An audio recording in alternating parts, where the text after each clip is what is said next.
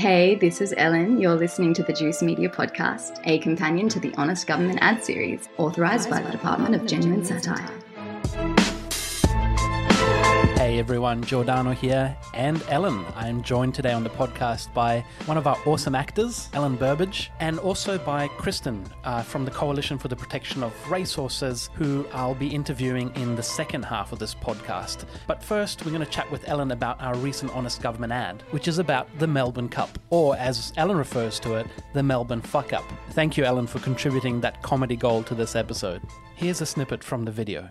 Hello, I'm from the Victorian Government. Are you ready for the Melbourne Cup? Hear that sound? It's coming. No, that's not racehorses. That's the sound of Tarakash-wearing, Moscato-sculling heading to the Flemington Racecourse, where they'll get maggot. I'm drunk, I'm maggot. And cheer as these sentient creatures are forced to run at lung-breaking speed before leaving the joint looking like this. This isn't a bad dream. This is the Melbourne Fuck Up, the day when Melbourne regresses by 2 millennia to the age of the Colosseum, as horses are whipped, have their tongues tied, bleed from their nostrils and in the lungs, snap their fucking legs, and get euthanized on the track, all for the amusement of semi-evolved primates. Bronze Age Entertainment.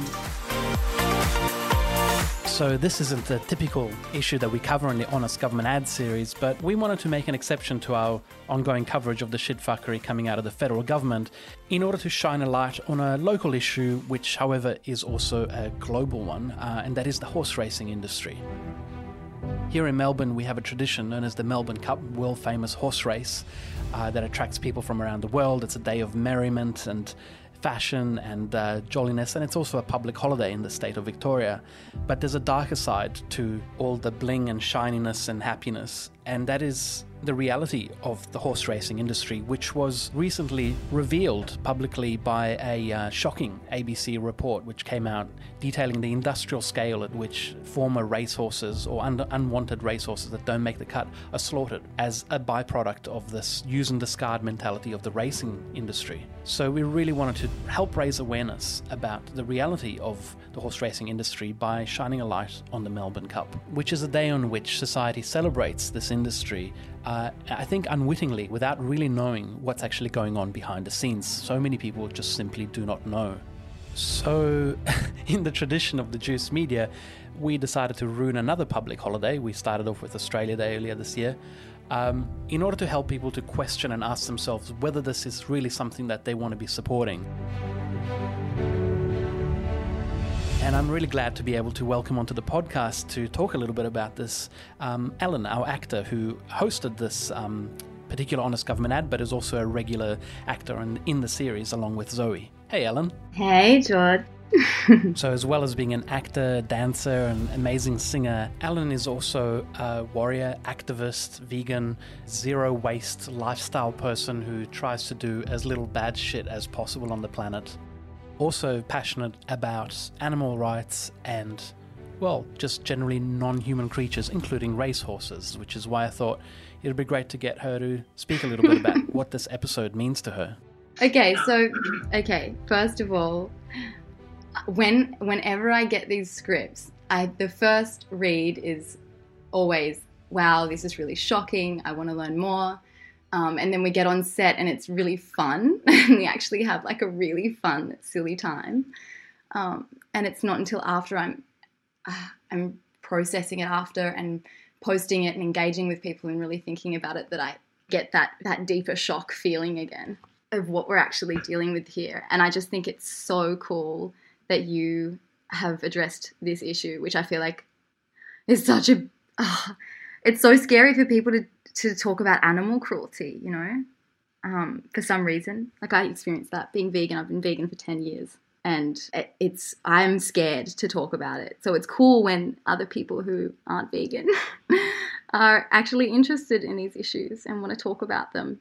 Why do you say it's scary? Is it because you also have you've got a personal connection to horses and people involved in the horse racing industry? So I grew up with horses, and on a personal level, it scares me that there are people that I know who are in my life who are engaging with the Melbourne Cup, who engage in horse racing. And when you question someone's actions, it feels really personal. It feels like you're questioning their integrity just as a human being. But these issues are just about so much more than who we are. It's outside of us, and we need to be thinking about the animals and, you know, the other people involved who are affected by gambling and alcohol abuse. I can't believe that, I mean, it makes sense, but violence against women increases drastically on Cup Day.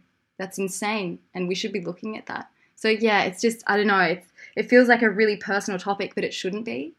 It should be about the animals and people who are affected by these awful social issues. Now, you've just said it shouldn't be a personal topic, but ironically, I just wanted to take just one moment to point out one of the things that I really admire about you as a person is that, you know, you've embraced this lifestyle, but the way that you live your life encourages other people to want to do it as well, simply because you lead by positive example.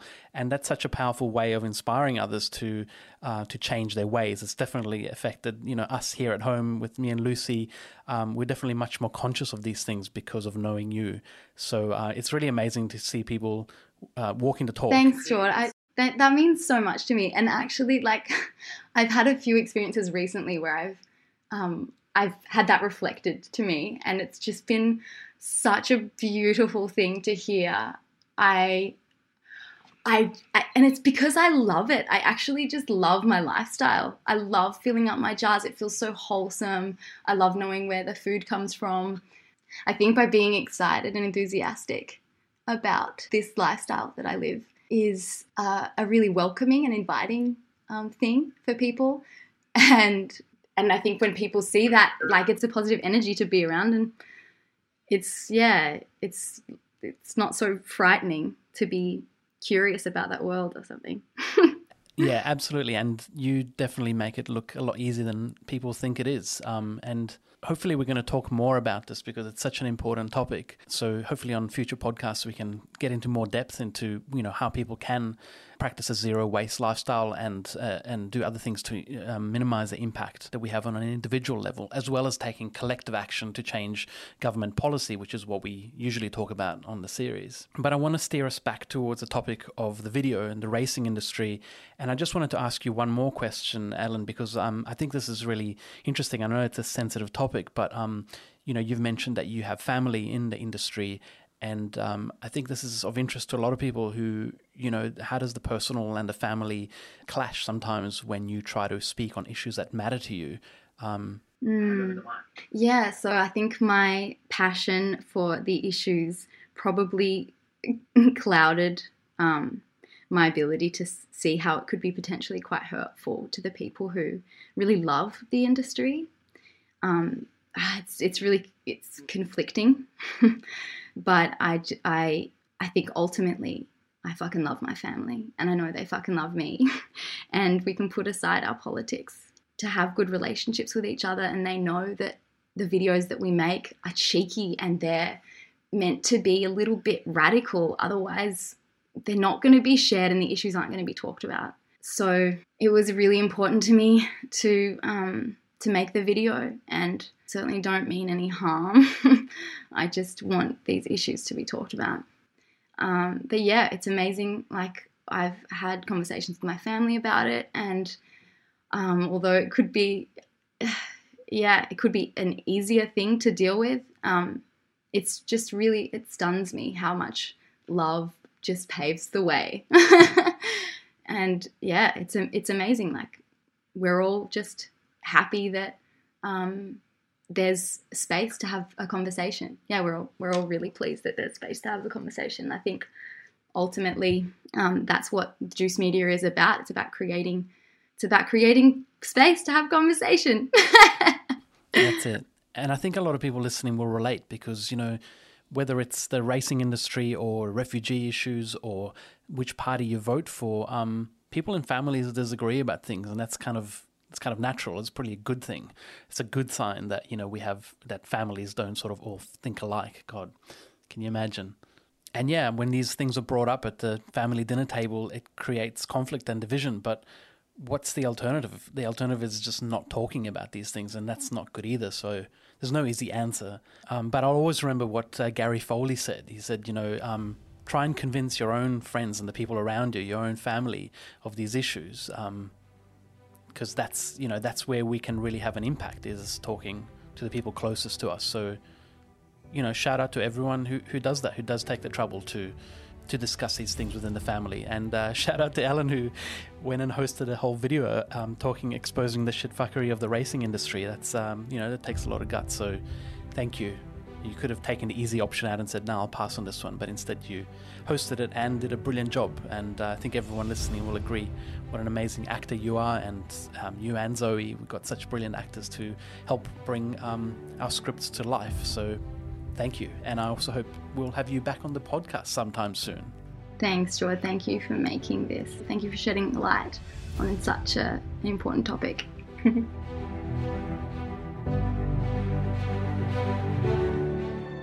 We've just been speaking with Ellen Burbage, one of our actors on the Honest Government ads. Next up, I'm going to be speaking with Kristin from the Coalition for the Protection of Racehorses, and we're going to get into more detail about the dirty side of the racing industry. So this is going to be very interesting for anyone who wants to learn more about some of the issues that we just touched on in the Honest Government ad. Hi, Kristin. Hi, Giordano. How are you going? Good. Thanks for joining us on the podcast. So we're approaching that time of the year now where I imagine you get really busy, and that's Cup Day, Melbourne Cup. So yeah, can you tell us a little bit about what are the things that you would like more people to know about? A lot of people don't know what the issues are. They were like, this is just a day. We've grown up with it. It's a tradition. We've always done it.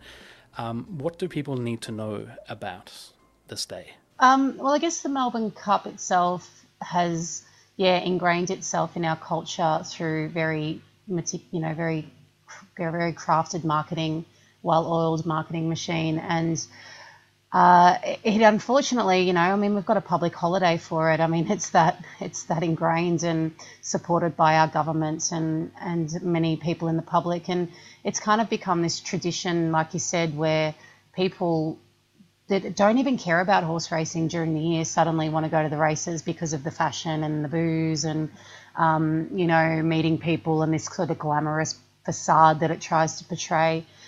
So we want to really break through that marketing machine, and we are breaking through that marketing machine and exposing what underlies that so-called tradition and that day of celebration of horses. And what really underlies it is an industry that is built on absolute cruelty, oppression and suffering of these horses. And because it's that one day of the year that is so celebrated in our culture, it's a really important time for us to be able to break through that because the spotlight is on it so much. So we really like to highlight a few key areas that shock people the most, because they are the most horrid parts of the industry and the most well hidden, and that is wastage for a start. So that is the killing or the discarding of horses from the industry once they are no longer profitable, or even those ones that people forget were never profitable in the first place. So the industry actually has, our studies show, about 45% of the foals that are born specifically into this industry don't even make it to the track because they don't have the desired attributes that they're looking for a winning horse.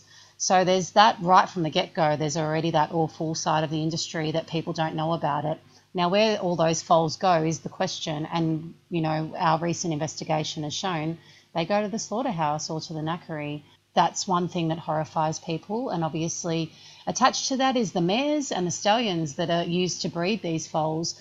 Once those mares stop being able to breed or those stallions become unviable, where do they go? They need to go somewhere too. And there's a lucky few that do get rehomed, but the majority do go to get killed. Now they go to either a slaughterhouse where they get turned into, cut up into pieces for flesh to be sent to overseas, or they'll go to knackeries where they'll be killed for pet food in this country. So there's that. So it's a huge, horrific side of the industry, which has recently been exposed very well by 7:30 on the ABC. The second huge issue that we've really exposed through our campaigning is the deaths on track. So we have a thing called the Death Watch Report. So people don't realise that at least one horse is killed on Australian racetracks every 3 days. And when you highlight that, that's quite horrifying for people because they see it as horses love to run. You put them on a track, you put a jockey on their back, off they go, and then everyone's happy at the end and someone gets some money.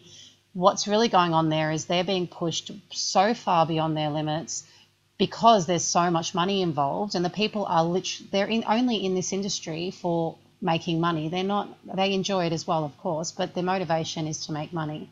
So of course they're going to push those animals as hard as possible to get that money, to have that winning horse, to win the Melbourne Cup, things like that. So that's why we've seen, 6 horses killed in the last 6 years on Cup Day at Flemington. And we've seen horses constantly every year die on average 1 every 3 days from heart attacks on track, just literally dropping dead on the track of a heart attack. It's horrific to see. And from injuries and internal bleeding. Those injuries for horses can't be healed easily. So the outcome is most of the time euthanasia. Now, if you've got a horse that has an injury that can be healed, that's time and money. And when you're looking at a living being that is seen as an object for profit, they're not going to want to spend more time and money than they're making from that individual. So the temptation is to, we're going to have to spend years rehabilitating this horse and caring for this horse in the process. What's the return I'm going to get on doing that? Do the math. They're not going to invest that money if they're not going to get the return, because that's all the horse exists for. So that's another real issue. So deaths on track or death watch, and then wastage are 2 really big issues that we like to educate people on, so that they stop supporting this industry. Then there's also the objects of oppression and domination that are used to harm and terrify these animals and make them dependent on humans. So, you've got things like bits, spurs, whips, tongue ties, all are completely legal instruments that harm and put fear into and control and dominate these animals. Obviously, blinkers play that role as well, so that makes the horse dependent on the jockey on their back, and so therefore more compliant. So there's all of these things being used and sort of just being looked as normal sort of objects. And people, because it's ingrained in our culture that this is what horse racing is, people don't see these objects for what they really are. So we're looking to educate on that. And then, of course, there's jiggers, which are illegal. So electric shock devices are illegal to use on horses, but are being used anyway, as we've seen. And from people calling us, they say they're common practice. It's just that Darren Weir happened to get caught. But this is really widespread, this kind of behaviour in the industry. So that's another issue we really like to highlight as well. And then you've also got 90% have shown to bleed from the lungs when racing, because they're pushed so hard. And often that results in them bleeding in the windpipe and bleeding, that's why you'll occasionally see horses, well, not occasionally enough, unfortunately, quite commonly see horses bleeding from the nostrils. You see it in stewards' reports all the time. So they're the kind of more obvious once you see them, cruel sort of traits of the industry that people don't think about until you highlight them, and they start to think about them, and then they think, how is this justified that we're putting these beautiful beings through this suffering so that I can go and have a flutter at the track and wear a dress and a suit and, have a glass of champagne and have a party with my friends, and I'm not even looking at the horses, but this is the outcome they're getting, and that's basically the spring carnival. It's pretty horrific. It's really hard to hear all that, because when you add it all together, it's a ghastly picture that forms. I think the reason people do go to the races is they have no idea about this. I mean, there is quite a lot of myths and misinformation regarding horse racing, and I think one of the most prevalent ones is that horses enjoy racing or being pushed to these kinds of limits, which is a hard one to argue because horses can't speak for themselves. So how do we know if they do or do not?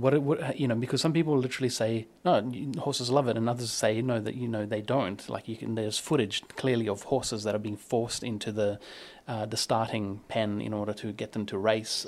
But how do we know? Is there some sort of research about this that we can share with people, or is it just common sense? I mean, it's partly common sense once you actually give it some extra thought. I think if you've just grown up looking at horses on a track on your TV screen and on your radio, kind of hearing this kind of commentator, you do think, oh, they must love it. Why would they do it otherwise? They've got fun names and colourful. Yeah, like they care. People will say, oh, a horse, you can't make a 500-kilo horse do what it doesn't want to do, what they don't want it to do. But they forget that these horses' spirits have been broken from a really young age, and they're forced to be compliant. That's why they call it breaking the horse. You're breaking their spirit so that they become an empty version of themselves, and they are compliant to the people that are exploiting them. So if you think about a horse loves to run, I think people compare running and racing. A horse loves to run when a horse feels like running. A horse loves to play when they feel like playing.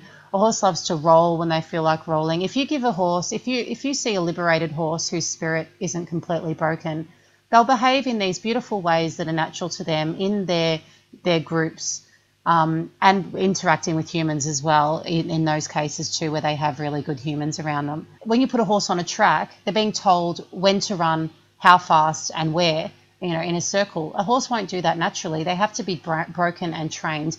And on top of that, they of course have to have all these instruments, which I spoke about before, to dominate and control, to force them to do that. And they have to have a human on their back, forcing them to go and sort of, use the whip, and sometimes imitating the jigger if the trainer is also using jiggers illegally. So that's not a horse choosing to run. That's a horse being forced. And occasionally you will see horses refuse. We saw Chautauqua last year. It was just amazing. He just refused to race and would not leave the barrier. And everyone fell in love with this horse because the spirit was still there. And they use that as an example and say, well, Chautauqua, see, when they don't want to, they'll show you. But they forget that it's like humans as well. Some humans don't, when they're broken, some humans fight back. Some people give in, and horses are exactly the same in my view.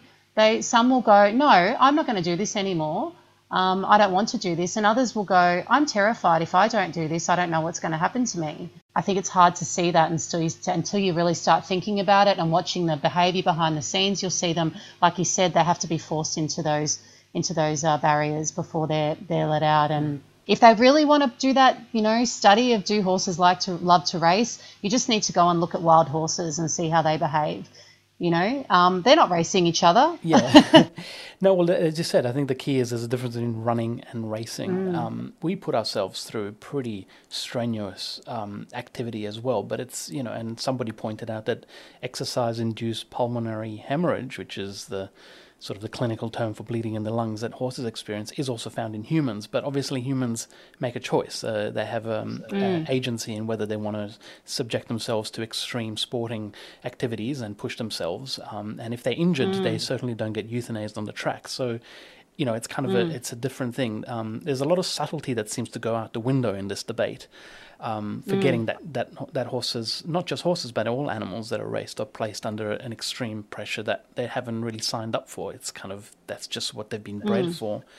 And that kind of brings me back to the point that I wanted to, taking us back to how you started which was the breeding industry. It feels like the key of the problem here is that too many horses are bred. Correct me if I'm wrong, but what's the number at the moment that every year, just in Australia, something like 14,000 racehorses are bred, and there is nowhere near enough demand for that many racehorses or places to house them. So there is inbuilt into this industry is this kind of excess that needs to then be disposed of, which then led to the horrible scenes that we saw in the 7:30 report.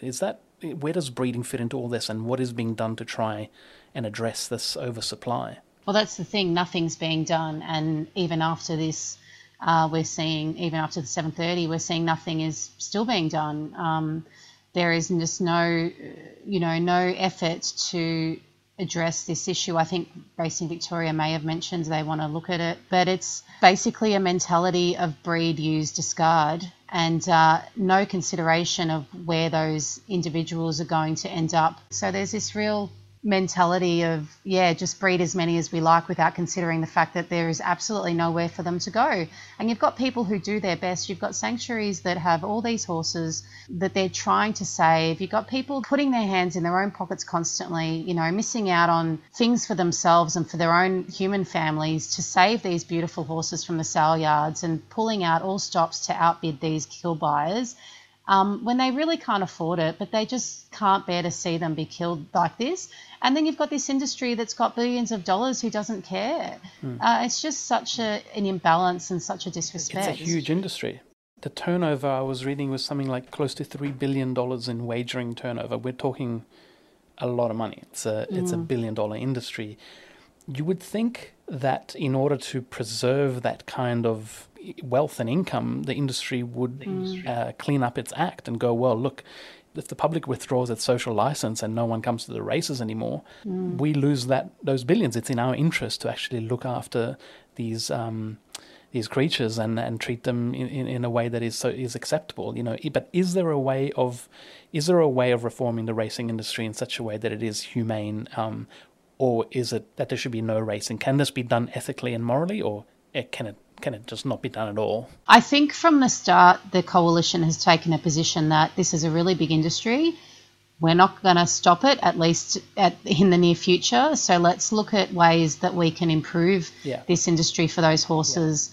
And make improvements like retirement plans, and cutting back on breeding numbers and banning the whip and addressing injuries on track and trying to find ways to reduce those numbers. But I think over the years, through all the learning the attitude of the industry and been trying to meet with them and get them to address these issues, and researching and investigating and talking to all people who were involved in the industry and what really goes on and the mentality and the attitude, the coalition has really come to a point now where we are adamant that this industry, from what we've seen, what we've learnt, can never be made humane and fair and kind for those horses. It's impossible when an animal is viewed as an object for profit making, that their well-being will be put first. As soon as an animal is viewed as an object, they're going to be treated as an object. And when you bring a life into the world solely to make money for you, when your reason for being here is failing, you're suddenly worthless. I mean, it's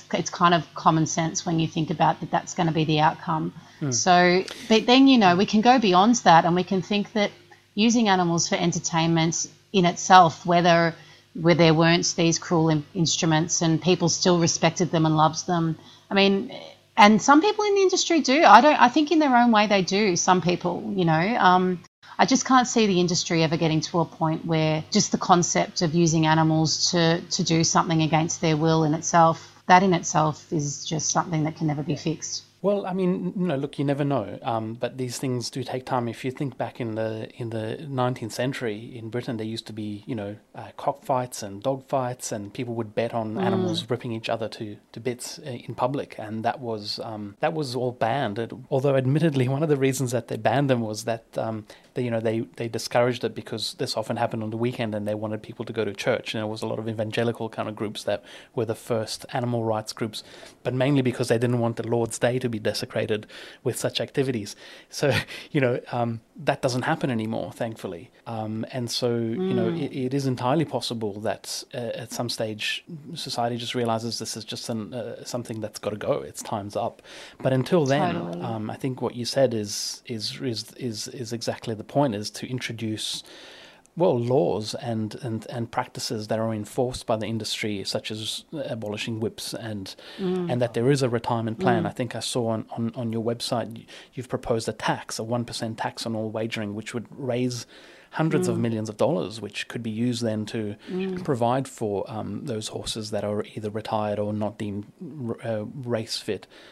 So there are solutions to make it a lot more humane, and it's just... So just wanted to say, absolutely, wanting to have slaughter bans, those horses need to be cared for clearly. Whips need to be banned, all these things, but it's really important when we're talking about these sort of things the industry can do to, improve things at least, that we remind people that it doesn't make it kind then. It doesn't mean once we ban the whip that, it's okay, you should start supporting horse racing again, or once we get a retirement plan, it's okay. Sure. Because the last thing we want to do is make everyone think, oh, it's okay, everything's been fixed. They've banned the whip or they've put in a retirement plan. Yeah, fair enough. Good point. On the bright side, each year, if I understand correctly, fewer and fewer people are going to the Melbourne Cup. So things are moving in the right direction in terms of the cultural attitudes towards this practice.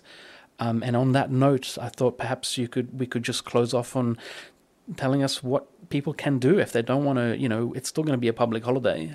How can they celebrate without causing and supporting cruelty to racehorses? There's so much that we can be doing on Cup Day. So we really want to make Cup Day a party for the animals. So not even obviously be Cup Day, but the first Tuesday of November, to make it a party for the animals, and that really have that shift. So Nup to the Cup has been growing every year quite extraordinarily, actually, especially the last 3 to 4 years. We've really seen, like last year, it trended all day on Twitter.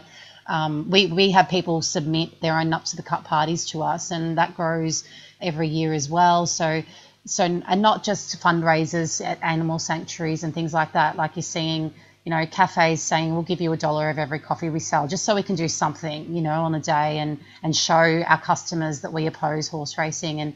And corporates are also feeling really uncomfortable about running the office sweep now, and they're contacting us saying, what can we offer our staff instead of an office sweep, to make sure that we're not engaging in unethical practices at the workplace and making staff feel uncomfortable, because there is a social pressure, of course, to engage in these things. So if corporates can make their staff feel a lot better and give them an alternative, then they're showing that they're a progressive company who's living up to their corporate social responsibilities. But yeah, we've got our own Up to the Cup called Fashions on the Field, and that happens at Flemington each year, just down the road at the Newmarket Reserve. And we have human races, which is obviously a lot fairer. Everyone that's joining those races is joining by choice. No one's forced. People have wild dress-ups, and people can dress up as though they're going to the races, or they can go, really wild and extravagant and put on some amazing outfits, which people are doing. And then we have a vegan barbecue, so we're showing that we're not engaging in any kind of cruelty, even to other animals, so-called farmed animals. We're just setting an example for the race goers as they go past, that look, we're here having a great time and we don't need to harm others to do so. And you're welcome to join us. We want this movement to grow. We don't want to attack the people that are going to the races. We want to make them realise what it is they're supporting so that they stop doing it. I mean, I've been to the races many, many years ago now, but I just didn't know, and I was 18 years old. That's what my friends did, so I went along. I mean, I actually didn't enjoy it at all, and I never went back. But and I think that happens a lot with people too. But a lot of people that are walking in those gates just have no idea. So we just want to show them the truth and offer them an alternative and make a cultural shift.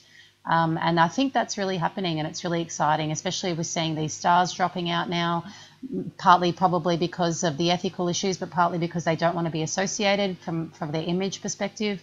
Up to the Cup is the way to go. This is Taylor Swift, who was going to perform. Yes, and Megan Gall, we found out, dropped out today as well. Right. The culture is shifting, and it's never fast enough, but it is happening. And we need to keep that momentum and just keep educating and changing and making it unacceptable to support animal abuse. Absolutely. It definitely feels like the tide is turning, and we're definitely seeing that, and a lot of that is thanks to the work that your crew has been doing, the Coalition for the Protection of Racehorses, and it's fantastic to have seen it making it onto the ABC, and that certainly has had a huge impact. I know that's what really motivated us to make a video about it, because we thought this is it, like the time's up for this tradition. It's had its course. So thank you for all the work that you're doing, and I'll just repeat, so the Nup for the Cup event, or Fashions on the Field. Our Facebook page is Coalition for the Protection of Racehorses, or our website is horseracingkills.com, and both of those have all of our events listed within that medium. So just go along. There's heaps of details. If anyone wants to ask any questions, they can email us at inquiries@horseracingkills.com. We're always happy to get more. There's volunteer application forms on our website too if people want to help us out.